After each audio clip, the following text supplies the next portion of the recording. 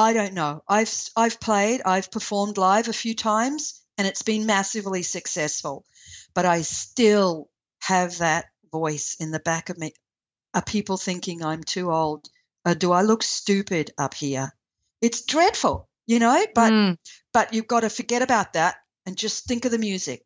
Just think of the music, and when people enjoy your music, that's all that matters. You can have two heads, doesn't matter. Welcome to the Female Entrepreneur Musician Podcast with Bree Noble.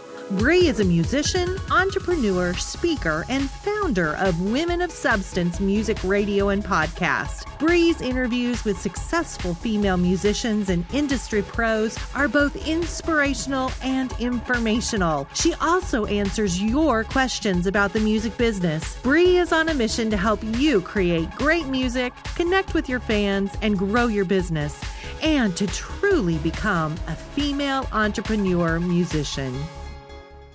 Hey, this is Bree Noble, and I want to thank you for tuning in to the Female Entrepreneur Musician Podcast today, where we talk about making great music, connecting with your audience, and growing your business. And we're going to talk today about how you can grow your business through house concerts. My guest today is the founder of House Concerts Australia, Lisa J. Aston. Lisa is one of those go-getters, those action takers that I totally identify with. Back in the mid-2000s, she found out about house concerts from an artist friend of hers, and she wondered why there was nobody doing this in Australia. And so instead of just wondering, she went out and created House Concerts Australia to create this network of combining the hosts or potential hosts with the artists who wanted to do house concerts. And if you know anything about me and the training that I present, I love house concerts. I think they are the number one best way for independent artists to make money and to make super fans.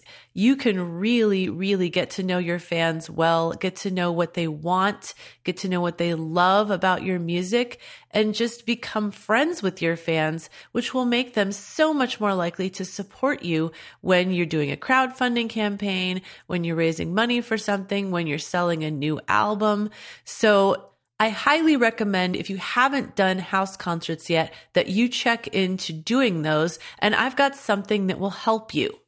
I have created a training called Profitable House Concerts, and I am going to give you a special coupon just for listening to this podcast. All you need to do is go to FEM56.com, that's FEM56.com, click on the training tab and go down to Profitable House Concerts. And when you enroll in that course, if you put in the coupon code podcast, you will get $50 off on that course. The Profitable House Concerts course is the A to Z of what you need to know to run a successful and profitable house concert. Everything from how to book house concerts, how to market them, how to set them up for success, what kind of stuff to perform, and how to set up a system where you receive good money for your performance. In fact, because my guest Lisa today is such an expert in house concerts, having set up the House Concerts Australia site, I asked her to review my course just to see if I might be missing anything or, any suggestions that she could give me. And I was so excited when she came back to me and said, you know what, not only is your course comprehensive, but you've got some things in there that I hadn't even thought of.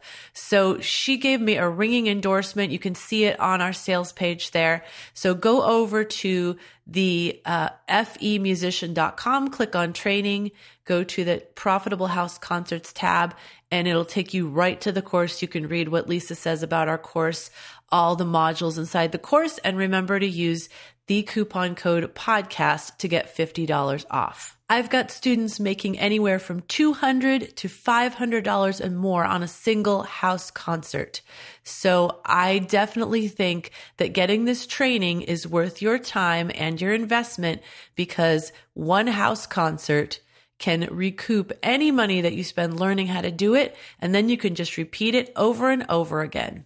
So that being said, I want to get into my interview with Lisa J. Aston. She has so much experience beyond house concerts, even in her first several years in the music industry, and I can't wait for you to learn all about her and all that she has to teach you today. With over 30 years of creative and professionally rewarding experiences within artistic and creative endeavors, ranging from project management, media coordinating, arts management, publicity, musicianship, filmmaking, directing and producing, publishing, lecturing, authorship, and creative writing, Lisa J. Aston is the principal of House Concerts Australia, the largest network of house concert artists, hosts, and concert goers in Australia. Here's my interview with Lisa J. Aston. So that's a little bit about Lisa Aston. So Lisa, is there anything that's not in your little bio that I read that maybe you'd like to let our listeners know about you that's maybe a little unique or different, interesting? Yes, I am a huge animal rights supporter and animal justice supporter, and I work now in the animal field. So I've found a way to kind of combine music with my animal work, but I am an animal Reiki master or a Sui Reiki master, and I teach animal Reiki to people that want to learn it. So that's an interesting field for me to have been channeled into.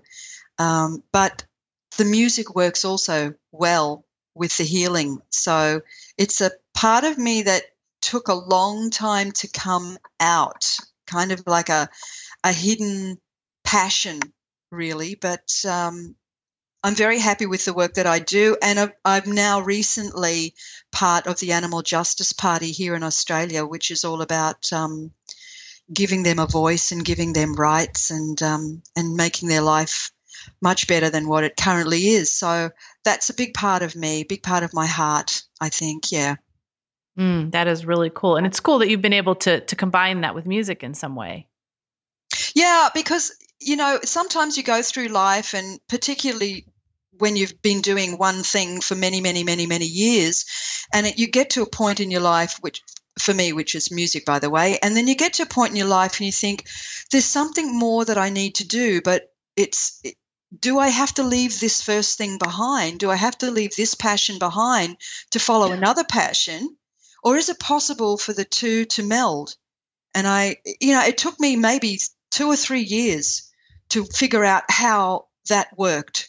And eventually I found that it worked via using music or utilizing my songs, my music, or writing for various animal charities or healing centers or animal hospitals that needed to raise money. So, when you think about it, you think, why did that take 2 or 3 years? I mean, that looks pretty damn obvious, but it's not something that immediately comes to mind because you've been following a path of a certain type of music writing and what you were writing for and what your aims were originally, what your focus was about, what you deemed as being your success in that field.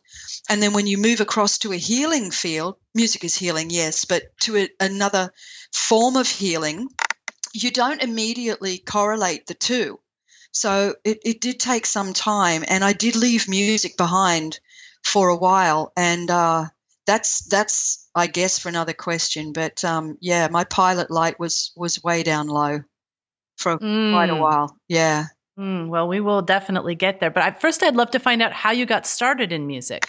Well, I've always loved music. I think my mum asked me, I think I was about 5 years old, and she said, "What do you want to be when you grow up?" And I said, "I want to be a singer." And or, words to that effect. And I remember her response. She said, you really need to think seriously about what you're going to do when you grow up, because I can count on one hand the people that are successful, the girls that are successful singers in the world, and you really need to think about a career maybe like a secretary or hairdresser or something like that. And I've always been a grown-up child, grew up as a single child with 4 adults in an apartment. And I was always more serious than other kids, and that's what I wanted to do. And fortunately, my grandfather bought me I think it was made of hard plastic or something, some guitar thing. And in those days, we used to have heaters. I don't know what you call them in the States, but, the electric heaters. And it kind of looked like a big cardboard box. And I used to stand on top of that and make my grandfather listen to my songs that weren't actually songs. They were woeful. But fortunately, he was deaf as a post, and he just clapped and cheered and thought I was wonderful. And that gave me, interestingly, it's the small things in life, gave me the confidence that my mum had kind of shattered. So I'd always loved music. And when I went to school, I wanted to learn an instrument, and I wanted to learn piano. But because we lived on the second floor of an apartment block, and in those days, we didn't have electric pianos. We had uprights or, baby grands, and that was not going to happen up a stairwell. So Mum said, look, if you go to, you're insisting on this music thing, learn the violin. And I thought, no, don't want to learn violin. But she said to me, she's a very complex woman. She said to me, but the thing is, if you learn the strings, you can play any stringed instrument. And I thought, well, yeah, that makes sense. I was kind of like 8 or 9 at this stage. So I learned violin at school under Catholic nuns, and it was rather interesting because I'm left-handed, but they forced me to learn right-handed, and every time I screwed up, I got the feather duster over the hand. So I learned to play right-handed really, really well. So that was kind of my foray into learning, and Mum was right. After that, I taught myself guitar, and then I started singing. I could always sing, but I started singing around the restaurants in Sydney and making a little bit of pocket money, and then I figured, wouldn't it be nice to play with some other musicians? So through an ad in the paper, I was about 17, I found this girl who was a drummer, and I played acoustic guitar. Well, as you can imagine, there wasn't a great thing happening with a drum set and an acoustic guitar, but we were, relatively amateurish. So we put a little band together. But in Sydney at the time, this was in the mid-70s, we couldn't find any female bass players. We had a keyboard player, we had a drummer, we had a guitarist, were plenty, but there were no bass players. So I said, well, look, I learnt violin. It can't be that different. So I picked up a bass and I started playing, and I taught myself the bass. And from there, life kind of happened, and I ended up singing with a big 7-piece band in Sydney. And then my little band that I'd started with, we were all female, had, broken up over the time, but reunited in Perth, and they had an ad in the paper in Sydney. This is funny, isn't it? Divine intervention. And I was reading the paper in the musicians column, because I was always scouring for good musicians, and there was this ad saying Perth, all-female Perth band looking for bass player, and I thought, get out, this can't be the girls. And I rang, and it was, and they actually had called themselves the Girls. So I flew over to Perth and played bass in this band, and it was absolutely brilliant. So, and then I came back to, I fell in love over there and left the band for a guy, which we girls tend to do. Boy. And then, life took a different turn. So I kept with the music, but yeah, made some pretty silly decisions when romance stepped in. So that took me on a different road altogether. So do you wish that you had continued the performing route? Because I know you did stick with music, but we'll talk about that in a minute. But do you wish that you would have stayed performing with that group? I had some regrets for a while, and then I thought there is a reason for everything, and life is just an interesting path and an interesting journey, and I couldn't go back. There was no going back. After I left them, the band broke up, and I'm not saying that I was the cement that held them together, but it just they lost the vibe altogether, and people went their different ways. And do I regret it? I think we could have gone further. I think I let them down. I think I was pretty selfish at the time. That I regret, but taking a different path that led me to where I am today? Not really. No. Mm. Yeah. Yeah. Bands are so hard. I mean, I've been in plenty of them, and it's like a marriage basically. And it's so hard when something changes to, like you said, keep that same vibe. It is. And I think, I don't know whether this makes a difference or not, but being an all-girl band was a much better thing to do. Interestingly, there were 4 of us in the band, and two of the girls were lesbian and 2 weren't, and I was one of the ones that wasn't. And it didn't matter who did what. It really did not matter who did what. But the bond that it created as being an all-female unit was something that I had not been able to share in bands where there's girls and guys. It was a completely different dynamic, and one that I thought, pardon me, was really interesting, because when we all played our individual instruments, it came from a different place than when you are in a band with guys that play instruments. But I don't know if I'm explaining this very well, but it just seemed to come from more of an emotive performance rather than a get it right analytical kind of performance. Yeah, I can see what you're saying. And also, obviously, you guys had a camaraderie. Sometimes that's hard to get with the males and females together, because I've been in both different kinds of bands. And in an all-female band, when things are going well and everybody's on the same page, there really is that synergy thing. There is. It's a really interesting dynamic, and it kind of moves as a one thing. And the thing that you've got to tackle with is the emotion, because being girls and being during that time of your life where, you've got girl things going on in your body and hormones are up and down all over the shop, and you've got good moods and bitchy moods and happy moods and crying moods, and someone's upset and having a bad day so doesn't want to go to band practices. There's all these different dynamics and things that happen in all girl bands, the guys don't have to kind of deal with, I think. So that's true. And you wouldn't feel comfortable sharing it with them anyway, usually. Not really, no. So what happened after that? Where did you go after you left the band? And I know you ended up working in music. How did that come to happen? Well, I was working in an advertising agency. This is kind of, how you kind of go through life and you have flat spots, or what I call, roundabouts, where you just find yourself standing like Alice in Wonderland in the middle of nowhere going, where do I go now? And I found myself working as a receptionist in an advertising agency in Sydney. And that was kind of fun. It was fun. And I was the worst person for the job, I tell you, because all I did was just have fun with everybody.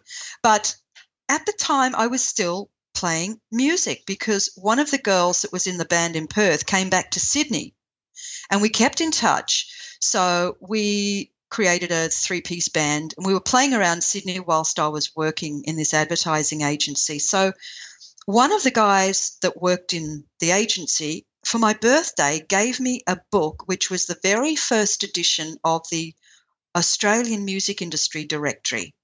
And there wasn't many pages to it. But I thought, this is great. I can work in the business and play in the business. So I wrote kind of a scratchy resume, and all I said basically was, I'm a musician and I want to work in the business, because I had nothing else behind me, And I got my first response was from a company called MMA, which was the Mark Murphy and Associates, who managed In Excess. And so they offered me the princely sum of $50 a week if I could use my own car to run around and get all their promotional material and everything dropped off all around Sydney. So it actually cost me to do the job, but a bit like the Monty Python skit, having to pay to go to work. But we know when you're 18 or 19 or however old I was, 20-something, and the prestige of being in the Sydney music industry, let alone working with In Excess, was just, you paid for it kind of thing. So, and it would look good on my resume, I figured. So So I did that job for a couple of, months or so and started the fan club for In Excess, actually. So it was 1984, I think. Wow, I was going to say, what year was that? So they've already, at that point, they've even broken into the US. Wow. Yeah. They were, I remember they were in Japan doing the swing tour, I think, when I started with them. And there was like hundreds of letters and stuff, and no one all from fans, and the Japanese were sending all sorts of weird and wonderful wacky toys and things. And no one was actually writing back to them or handling any of the fans' materials. So that was kind of my job to get all of that sorted and, create the fan club. So I did that. But while I was there, I got a phone call from a woman named Kathy Howard, who was a business partner of Michael Chugg. And for your listeners, some of you may know the Frontier Touring Company, Michael Gudinski, Mushroom Records. These are the big wheels of Australian music. And Kathy asked me if I could do 2 weeks at Michael Chugg Management, which was the Sydney office of Frontier, which were essentially based in Melbourne, at 2 weeks while their receptionist was away on maternity leave having her baby. And she said, well, we can pay you proper wage. And I went, oh, how nice, a job that you actually earn money at, I'll do it. So I quit at In Excess, and I knew I only had 2 weeks work, but I figured, what the hell, what the hey-ho. It's money and it's another thing for my resume. So off I went, and it turns out the receptionist didn't want to come back. So I stayed on, and what I learnt there was unbelievable, because it was all on the one floor. It was not only Michael Chugg Management, who looked after all the major Australian acts management-wise, but also the international touring acts for Frontier that came through Sydney also were dealt with in that office. And on the same floor of the building was the Harbour Agency, which was the biggest booking agency in Australia.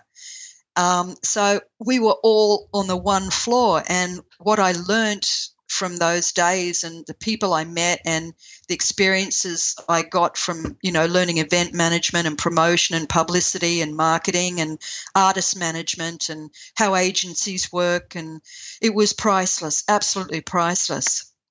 Oh, I can imagine. So what are some specific things that you learned that you ended up using in your own career?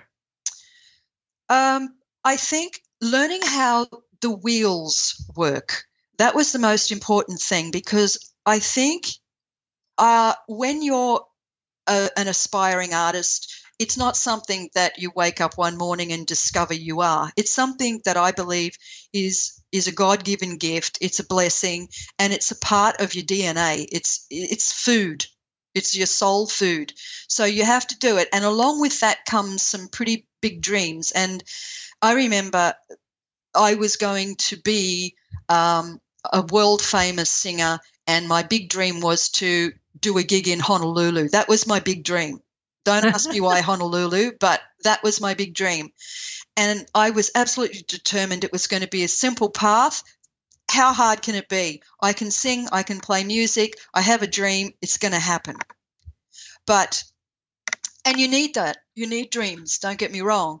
But learning what I learned in this business is that all of the mechanics behind it that make a career work or not work, and the players that are involved. And so just kind of the big dream of all I need is a record deal and I've made it is the biggest misconception that I saw, and it changed my thinking, because the best thing you can do for yourself, which I learned, which I've applied, is to go for a publisher, a music publisher, because, one song can buy you a house. One song can keep you going for forever, especially if you secure something in a TV show or something that goes on and on, like Friends, that TV show Friends. So,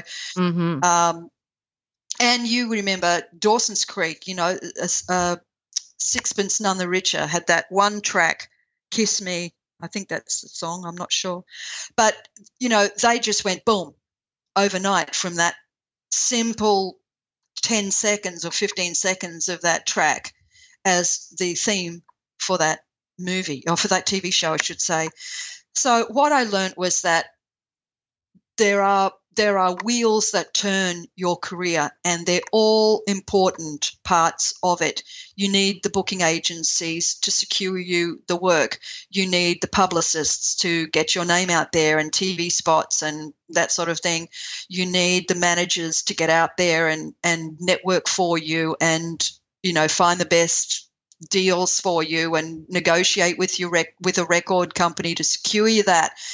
But, and you've also the understanding of how publishers and record companies work hand in hand and how all the cogs fit together to make the wheel that turns your career. So in answer to your question, how did I apply it to myself? I chose a certain prong, a certain cog, and I chose to go just for music publishers because I'm not that keen on live performance, never have been. But it's an individual thing. But if your passion is to be on the stage and performance and with the spotlight on you, it's crucial for you to understand how all of that industry works. And I know that nowadays it's a little different because, we've got the elevator. I call it the elevator to the top, which is essentially your talent shows, The Voice, and Australia's Got Talent and Britain's Got Talent. Everybody's got talent, and it's everybody's got talent. But to me, it's like I can't. Personally, I can't watch those shows because, yes, there's been some amazing singers uncovered, but I think, it sounds to me like certain streams, they're looking for a certain sound. So you get this season of vocal acrobatics, or then you might get a season of another type of voice that they're looking for. I'm not really sure. And we're such sensitive creatures, we artists, we really are. And I mean, 1,000 people can tell us we're fabulous and one person says you suck, and that's enough to kind of put us in purgatory, for the next 6 months. So that is so true. Yeah. Oh my gosh, I've experienced that myself, and I'm talking to myself rationally, going, look at all these people that love what you do, and this one person is giving you, a bad review. But yeah, you can't stop thinking about that.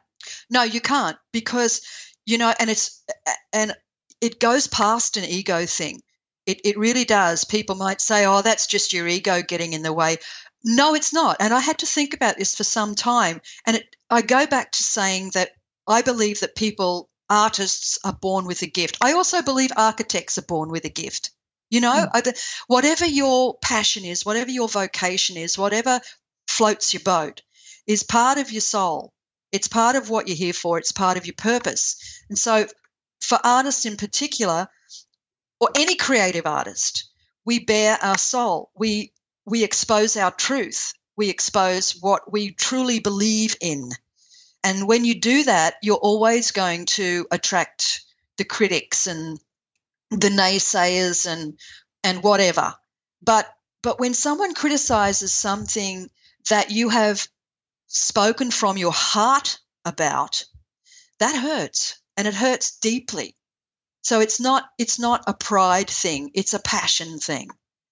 And that, it's like someone criticizing your child, and you love your child deeply, and it hurts you.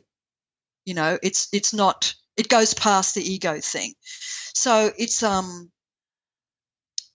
me tell you something. If I can digress a little bit here, I had something happen to me some years ago. A song was picked up, and in the most phenomenal way, needle in a haystack thing. And where I lived, cottoned onto it and sent a photographer over to take a photo and a big write-up of me in the paper, because this was just a million gazillion to one event. And anyway, this happened in about 2006 or 2007, I think. So this photographer turns up. I'm all dressed and I look great and blah-de-blah and the makeup's good and all ready for my photo and I'm all nervous. And I answered the door and this photographer says, "Hi, how are you?" And I said, "I'm great." And he said, "I'm here to photograph your daughter." Oh. And I went, "I don't have a daughter." And he said, "Well, didn't she achieve this, this, this?" And I said, "No, I did." And he said, "Oh, I didn't think you were that old." Oh, nice. Ugh. And I don't look old for my age. I'll tell you now, I don't. And I'm not big noting myself, but it's a gene thing in my family. My mum's the same. We just, don't look old. And I just crumbled. Ugh. I just crumbled.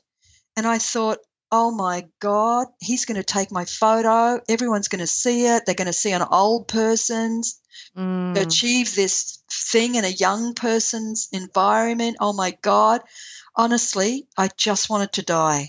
And that pushed me out of music for a long time. Oh, my gosh. That one comment. Oh, that's so terrible. And I mean, I've heard other things like that as well. And it's so, I have a student actually who someone told her at age 29, well, it's already too late for you. Yeah. And she's like, what? Yeah. Really? Yeah. So how do you combat it? How do you combat it? I think you've just got to come back to, maybe perhaps realigning yourself and your thoughts. But did I do that successfully? I don't know. I've performed live a few times and it's been massively successful, but I still have that voice in the back of me. Are people thinking I'm too old? Do I look stupid up here? It's dreadful, but you've got to forget about that and just think of the music. Just think of the music. And when people enjoy your music, that's all that matters. You can have two heads. Doesn't matter. It's true. And you you really have to think past yourself. Yes. And think about what you're robbing all these people of by not performing, because there are people that are moved by your music. There are people that desire you to be performing. And, in a way you're being a little bit selfish, but it's so hard to get past those feelings, Look, it totally is. And I think, was it David Suzuki that said, "Give me the child till they're 7 years old and I'll give you the man," or something like that, And I think, I don't know, I think it stems back to that moment in the hallway being 5 years old and being told you won't be successful at this. What makes you think you'll be successful at this? And, it matters that you get support from those that you trust with your life, and especially as a child. And I think it's surprising you have to revisit that child and you have to walk through life with that child. And as the adult you, and this was something that I learnt from a book called The Artist's Way by Julia Cameron. Oh, I've read that one, yes. Isn't that priceless? It is. It's a great book. And spending that child date, going back with your child for a day as you, the adult, taking you, the child, out for a day and sitting them down and saying, "Okay, little Lisa or little Bree, let's review this. Let's go back and review the truth and what was not the truth. And let's rebuild you." And it works. It works. It's a beautiful thing. And I recommend it. Well, you've already answered my question about what book you'd recommend. That's I've had a couple other guests recommend that. I've read that in the past, and it's a great suggestion for people to take her up on. And I will put a link to it on our show notes page for this episode, because you definitely want to go grab that on Amazon. Yeah. But I've got like a really great segue, I think, from what we were just talking about, in that, I have a lot of students that have this problem. They feel like they're uncomfortable because they're older, or they got back, they were a mom and then they got back into music and they feel totally out of place, but they have this passion driving them. And so I really encourage them to do house concerts, because with house concerts, you don't have to abide by what a certain venue is expecting, right, or, what the people that come to that venue, they only like certain kinds of bands, or, with a house concert, you can go directly to the people that would already like your music, find a super fan, have them invite their friends who they know would like your music, and you're already feeling comfortable before you ever get on stage. So I know that you have been involved with house concerts. In fact, you started House Concerts Australia, which is amazing to me that you started this. What year did you start it? What prompted you to start it? And, what have you seen come out of it? Okay, well, in 1993, I started House Concerts Australia, and it came about because, actually, was it 1993? No, it was 2000, and I've written something wrong in my notes here. Let me just go back. In 1993, I was actually at a university and I was managing the music department there, and I had a handful of students. It was a music project, brilliant, contemporary music project. One of my students was a performer by the name of Trissette, and she and I have stayed. Oh, I actually know Trissette. That's so cool. I was going to mention that to you. Yeah. She's a great artist. She is absolutely fantastic.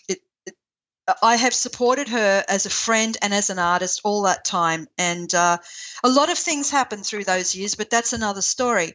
So Trissette and I stayed friends right through the years, and in 2009, she contacted me after returning from London, and we were chatting on Skype. We're just chatting away, and she said to me, "Hey, Lise, I'm back in Australia. Do you know of any house concerts?" And I said, "No, what?" And she said, "A house concert. I mean," and I said to her, "You mean like doof house music?" And she goes, "No, like a house concert." And I said, "Look, I don't know what you're on about. What's a house? What's this?" And she told me, she said, "Well, in the UK here, there's a network over here, and this is what house concerts are." And she explained it all to me, how it's people perform, musicians performing in your home, and you have hosts, and they invite guests, and you perform acoustically or semi-acoustically, and you get to meet people, and blah blah blah. And I said, "Wow, give me a second and I'll Google and see what happens." And she said, "Well, I did, and I found nothing." And I said, "All right, give me a shot." So I did, and I came back to her and I said, "Well, it looks like somebody made an effort back in 2005, and it lasted 5 minutes, and that's it." And I said, "Do you know there's nothing here? Nothing in Australia with like millions and millions and millions of people?" And she said, "Oh." And I said, "I think we better set one up." And she said, "Oh, well, I don't, I'll help you, but I'm touring and everything." I said, "Oh, don't sweat, I'll do it." So she was brilliant. She helped me set this up, and we talked back and forth quite a bit, and that's how it kind of came about. Yeah. So wow. From there, I talked to two people. I always have my mantra is kind of go straight to the top. So I went straight to the top, and I contacted Fran Snyder, who runs Concerts in the Home there in the US. And he talked to me for ages, and he was so helpful, told me the pitfalls and the pluses and how best to set it up and what to look out for, and he was great. And then I also spoke with Rob Ellen, who runs the European Concert Hub in the UK. And between these two guys, they basically held my hand to walk me through and set this up. And from there, I just contacted all the music festival people, the folk festival people in Australia, my musician friends, music business friends. I got onto Google. I got onto Yahoo groups, anyone and everything that loved acoustic music, folk music, that had heard of house concerts, and basically, and word of mouth and Facebook, and it kind of grew from there. Wow, that's awesome. So how does it work? Do you have a centralized site? I mean, is it kind of similar to Concerts in Your Home, where you have hosts and you have musicians and you match them up somehow, or they find each other? Yeah, I've set this up because it's just me on my own. I set this up on a platform called Ning. which is Ning, and I have to pay a monthly fee for it, but that's fine because it's set up as a networking site, and I don't have the skills to set up something as functional as what Fran has. So I wanted something that was kind of ready to go, and this works perfectly. So anybody can see the front page of the House Concerts Australia website, but you have to be a member to get in. And once you're in, then you can freely network with each other. And it's set up in such a way that it makes it very easy for everyone to connect with one another, to invite members, to post events that are coming up, to blog anything. It's a very user-friendly site, but everything about it is run manually, because the big thing for me in the back of my mind was privacy, because we're dealing with people's homes here. These are not public venues. So you've got to be very careful that there's no kind of, infiltration. So that's the biggest thing for me that I've been mindful of. So virtually I walk through every section of this site before approving people. Yeah. That's awesome. So is it free to join? Is there a small fee, or how does that work? Hosts are free to join because they put on the events. Concert goers are also free to join. Artists pay $27 Australian a year, which is like one meal and a cup. Tiny. Yeah. And that is for 3 years. So for 3 years it automatically renews. And then after that they're life members. So it's just really to help me pay for the site. Right. Yeah. That's very cool. I mean, the fact that you've got this service for artists and you're doing it, a lot of the work yourself. I just think that's so giving. And I mean, have you actually participated in some of these house concerts, or is this just a love that you're giving back to the artist community? I have helped hosts putting this together, putting house concerts together. I haven't performed at any just yet. But maybe that's something I'll do in the future. I don't know. But I'm pretty busy with my practice, and I'm pretty busy with, other things, and recording at home and recording meditations for people. And I just love studio work. So for me to be on the road I'm probably too lazy. I don't know.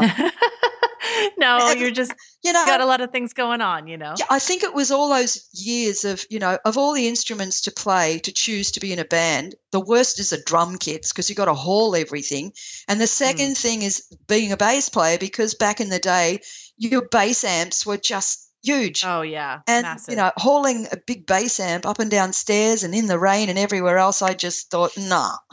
No. I don't know. A keyboard's not so easy either. I mean, I have a big, long, huge, I have like a full 88 key thing, but it's got wheels and you drag the thing. But I mean, in the old days, I didn't have wheels on it. So I would like break my arm trying to carry this thing around. Yeah, it's like, where are my roadies? I know. So why do you think? Sorry, I went off a bit there. It's okay. Why do you think that that house concerts are a great outlet for indie artists? Okay.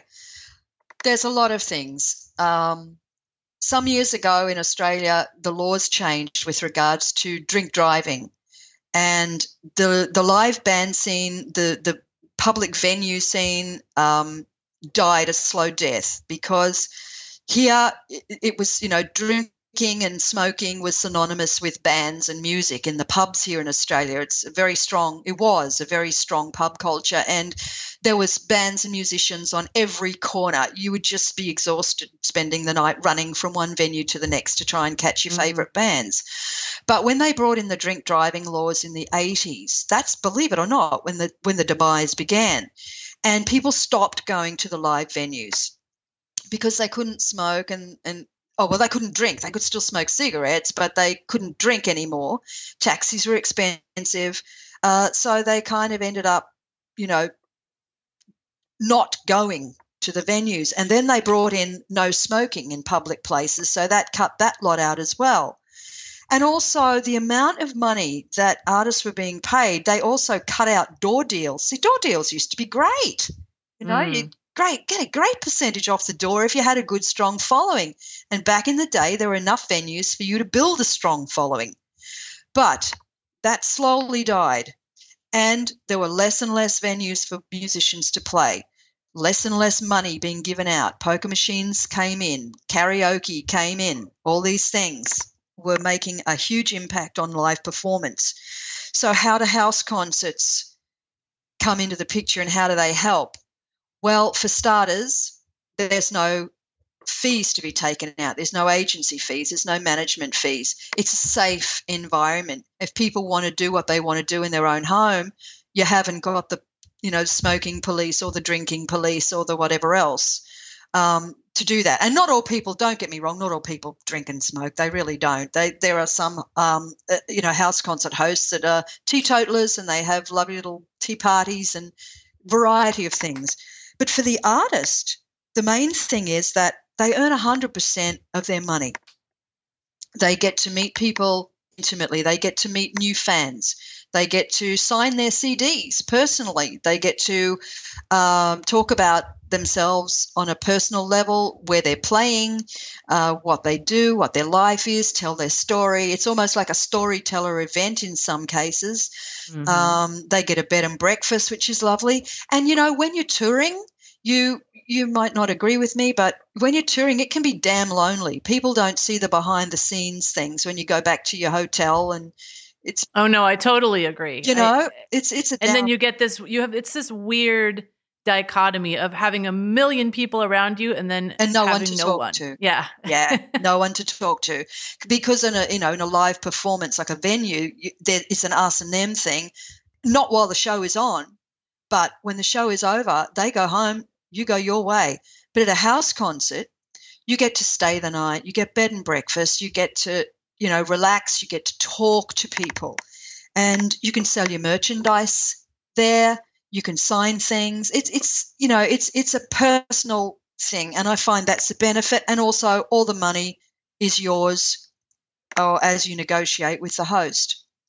And no fees, because by the time if you're playing live venues, by the time you've paid your manager and paid your agent and, whatever else, or who else you got to pay, and your traveling costs and all this sort of thing, and the hire of the venue, all these costs, you're not having to face. So I think a huge advantage. Yeah, no, I'm completely on the same page with you. And it's why I recommend to my students that they get started with house concerts, because it's such a win-win for an indie artist, I think. It is. And also the people are there to listen to you. You have 100% of their focus, and that's a big, big plus.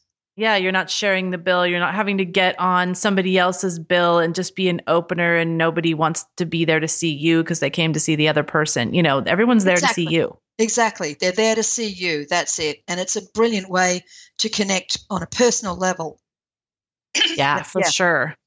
Yeah. Well, you have so much that you've done in your career over the years. And so I want to actually move on to ask you one question about the placements that you've gotten. You've gotten, like you said, you went directly to publishers, and that was kind of the route that you chose. Mm. And you've gotten some great placements for, TV, and also like getting your songs used by fundraising opportunities. And so I wanted you to find out a little bit from you, kind of what your secrets were to getting into those placements. Well, I think that the way that I did it was personal. With the fundraisers, it was personal contact.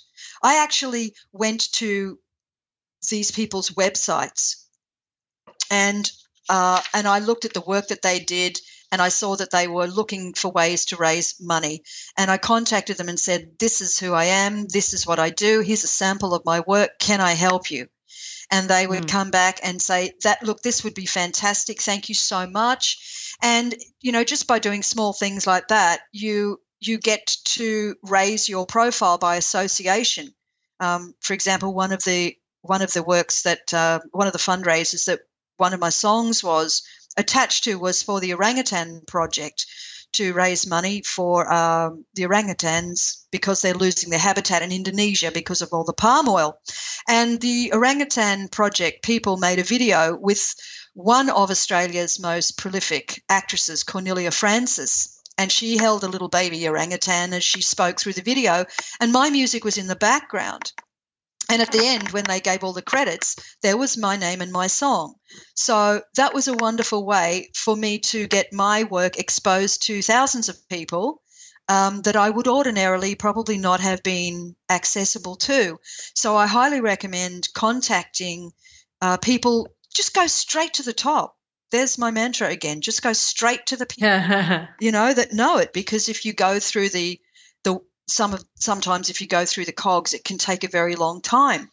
With music publishers, an interesting thing, I locked in, or I had, based on one song, I was offered a full publishing deal with a company in Sydney, Republic Productions. And again, this was all the cream of the cream based on one song of mine, which was called Angel Heart. And they signed me for an album. Right, they loved it, and based on this one song. So I was at the meeting, and one of them said, go out and grab a bottle of, gave one of the office personnel some money, go grab a bottle of Moe and we'll celebrate. And the guy comes back with this, what I could call a sample bottle. It was like the smallest bottle of Moe I've ever seen in my life, and said this is all they had. And we all laughed except one guy who said, I hope this isn't a sign of things to come. And I thought, oh, great comment, thanks so much. But what happened is that the rest of my album, because I write in multiple genres, there was some country, there was some blues, there was not another pop song like Angel Heart. And they had a great difficulty in trying to get other people to record multiple genres of music off this album.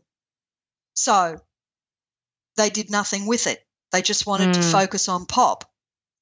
So, but that was my experience. But again, I think that music publishing is definitely the way to go. I've had success with placing my music with companies such as Moo Moo Music in Australia here, and they provide music that goes to cafes and all different music outlets that pipe music, restaurants. I don't know, not elevators, thankfully, but a lot of places that use music, and I've had some very good success with all of my songs because they're all different.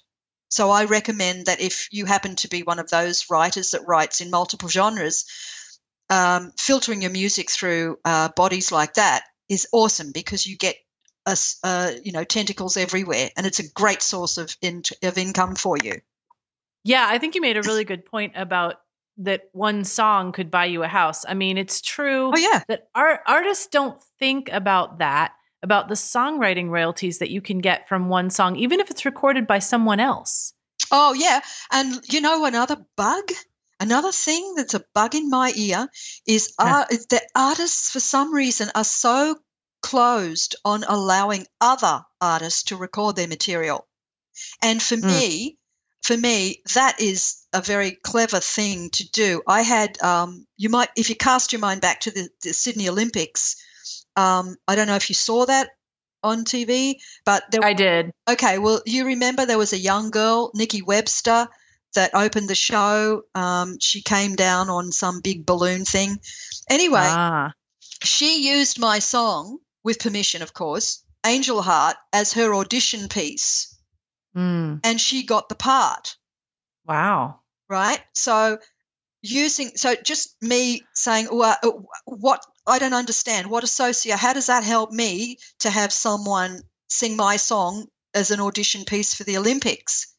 But it got used, it got heard. Well, and it's great to put on your resume too. It's great. But even, if you have indie artists even recording your music, they're going to work as hard as they can to promote that song because they want to be a successful artist. Yeah. So, why not have someone else out there trying to promote it? If they get lucky and that song gets picked up somehow, you are going to get paid. That's right. That's right. That's why publishing is just the diamond in a coal mine. Yeah. For sure. I actually wrote a book. I forgot to mention. It's called Pop Stars and Idols. and it's a terrible title, but I blame one of my friends for it anyway. There you go, palm off the responsibility. But it's actually about the mechanics. Well, I was talking at the beginning of this interview about the mechanics of the music business. So if you can get your hands on one of them, you can download it online too, and it's brilliant for explaining how all of this works, and coming back to music publishers and talking about house concerts. The one thing in Australia, I don't know if this works over there, but I had to spend some time with our performance rights body here, which is APRA, and talk to them about the ins and outs of, performance rights at a house concert. In Australia, you cannot claim your performance rights. You can't submit your song list and get paid for that whilst performing house concerts. And the reason for that is you are an invited guest. And there's a difference. There's some very fine lines to performing house concerts in Australia, because if you don't abide by these particular set of rules, then as a host you will find yourself ending up needing to get council permission. And that's a butt pain, let me tell you. Oh, yeah. Yeah, I do. I do know there's some of that in the U.S. that you need to make sure, like as far as maybe if you're selling tickets to your house concert, you need to make sure that you're not getting in trouble for doing a business thing in a non-business zone. Correct. And stuff like that. Correct. But I had not thought about performance rights at a house concert. It actually had not crossed my mind. Yeah. I don't know if in the U.S. you can apply for that or not. I don't know. I that's one thing I never, I really didn't cover that with Fran. But it's an interesting thing. But it's not like as an artist, it's not going to, you're not sort of losing millions. What you gain on it's not going to make or break you. Yeah, it's a song right. list, right? So right. You make up your money anyway because you're selling your merchandise personally one-on-one and your CDs, so, and you're not going to earn that much from one night's set list. So no, I think the big thing about house concerts, you're really connecting with your fans. You're really making, I think, a solid bond. Yes, absolutely. And as long as you make sure that you get them on your email list while they're there, you can continue that bond. Yeah, and there's also the artist-to-artist bond. That's not to be forgotten. Trissette met another artist called Fiona Joy, and Fiona has won a Grammy Award for her music. She's a classical pianist. And Fiona and Trissette met at House Concerts Australia and ended up doing a tour together of little house concert venues and all sorts of things. And they're lifelong friends now. They're so there's that bond as well. Artists meet other artists. So that's a good point. I mean, that's always a good idea to network with other artists because you never know what's going to come out of that. That's right. That's exactly. I mean, personally, a great relationship as well as something business-wise. Yeah, exactly. And also, if you're an artist and you're performing at a house concert, you can mention, and the host says to you, "Oh, we'd love to have another one," and you're not able to do another one. You can suggest someone that so right. You can help each other by just connecting with other artists as well, because that's what we're here to do. That's what we're meant to do. Absolutely. Yeah. So the book that you were talking about, the Pop Stars and Idols, can you get that on Amazon or? Yeah, you can. I want to definitely put a link to it on the show notes page. Yeah. Aren't I slack? I should have said, I forgot about my book. Oh, it's funny. Totally forgot about it. But you can send me the link, or if I can easily find it. Yeah, I'm sure. You can just Google it. It's just Pop Stars and Idols, and I think like the "and" is a little ampersand. Pop Stars and Idols, so it's not the word "and." But you'll find it. It's the only book of its terrible title in the world, but it's got some great information in there. I'm sure it does. I mean, all the years that you worked in management and watched everything that happened and really understand, like you said, all the cogs in the wheel, I can't imagine that it's not like full of golden nuggets. Oh, yeah. Yeah, it is. It's got some good stories in it. That's for sure. Yeah, that's probably worth its weight in gold there. The stories, the background stories on some stuff. And you know what? It hasn't changed that much. And I emphasize music publishing. Some things have changed. Yes, we have technology. Yes, it's, a rising tide lifts all boats. I haven't made a cent from my music online in terms of record sales. I have not. But what I have found is that I Googled my name, and the number of radio stations that are streaming my stuff that I'd never known about, never heard of, was a phenomenal. And I thought, no, I'm going to pull away from that, and I'm going to just look at film and television and just, these bodies that air your music in coffee shops and restaurants and stuff. They cover thousands. So, yeah, that's my 2 cents worth. And house concerts. Awesome. Yes, definitely house concerts. Yeah. Well, it's been great talking with you. You've had so much, just great knowledge across the board to share with us. How can our listeners connect with you? Okay. Well, there's a couple of ways. I have the House Concerts Australia website, which is all the W's, houseconcertsaustralia.ning.com. So there's no AU, just ning.com. I'm also on Facebook at Lisa J. Aston Music, but that's a really quiet page. My website is lisajastonmusic.webs.com, or you can email me at lisaj888@gmail.com. Wow, even giving out her email. Okay, you might get some emails. No one's going to email me. No, they'll just... You never know. No, I have had people from my show email people directly. So you never know. Well, if anyone is touring Australia and, wants to know about house concerts here, I'm here to help. Absolutely. Thank you so much. This has been great. I really appreciate talking to you, and I know our listeners will learn so much from what you've had to say today. Oh, Bree, thank you very much for having me on. I greatly appreciate it, and I thank all your listeners for tuning in, and I hope that one of my little nuggets has been of value to somebody somewhere. I know it will. Thanks. Thanks, Bree. Now go out and make great music, connect with your fans, and grow your business. Female Entrepreneur Musician has been brought to you by FEM56.com and FemaleMusicianAcademy.com. With editing by Jen Eads of 317 Sound Design and music by Stella Ronson.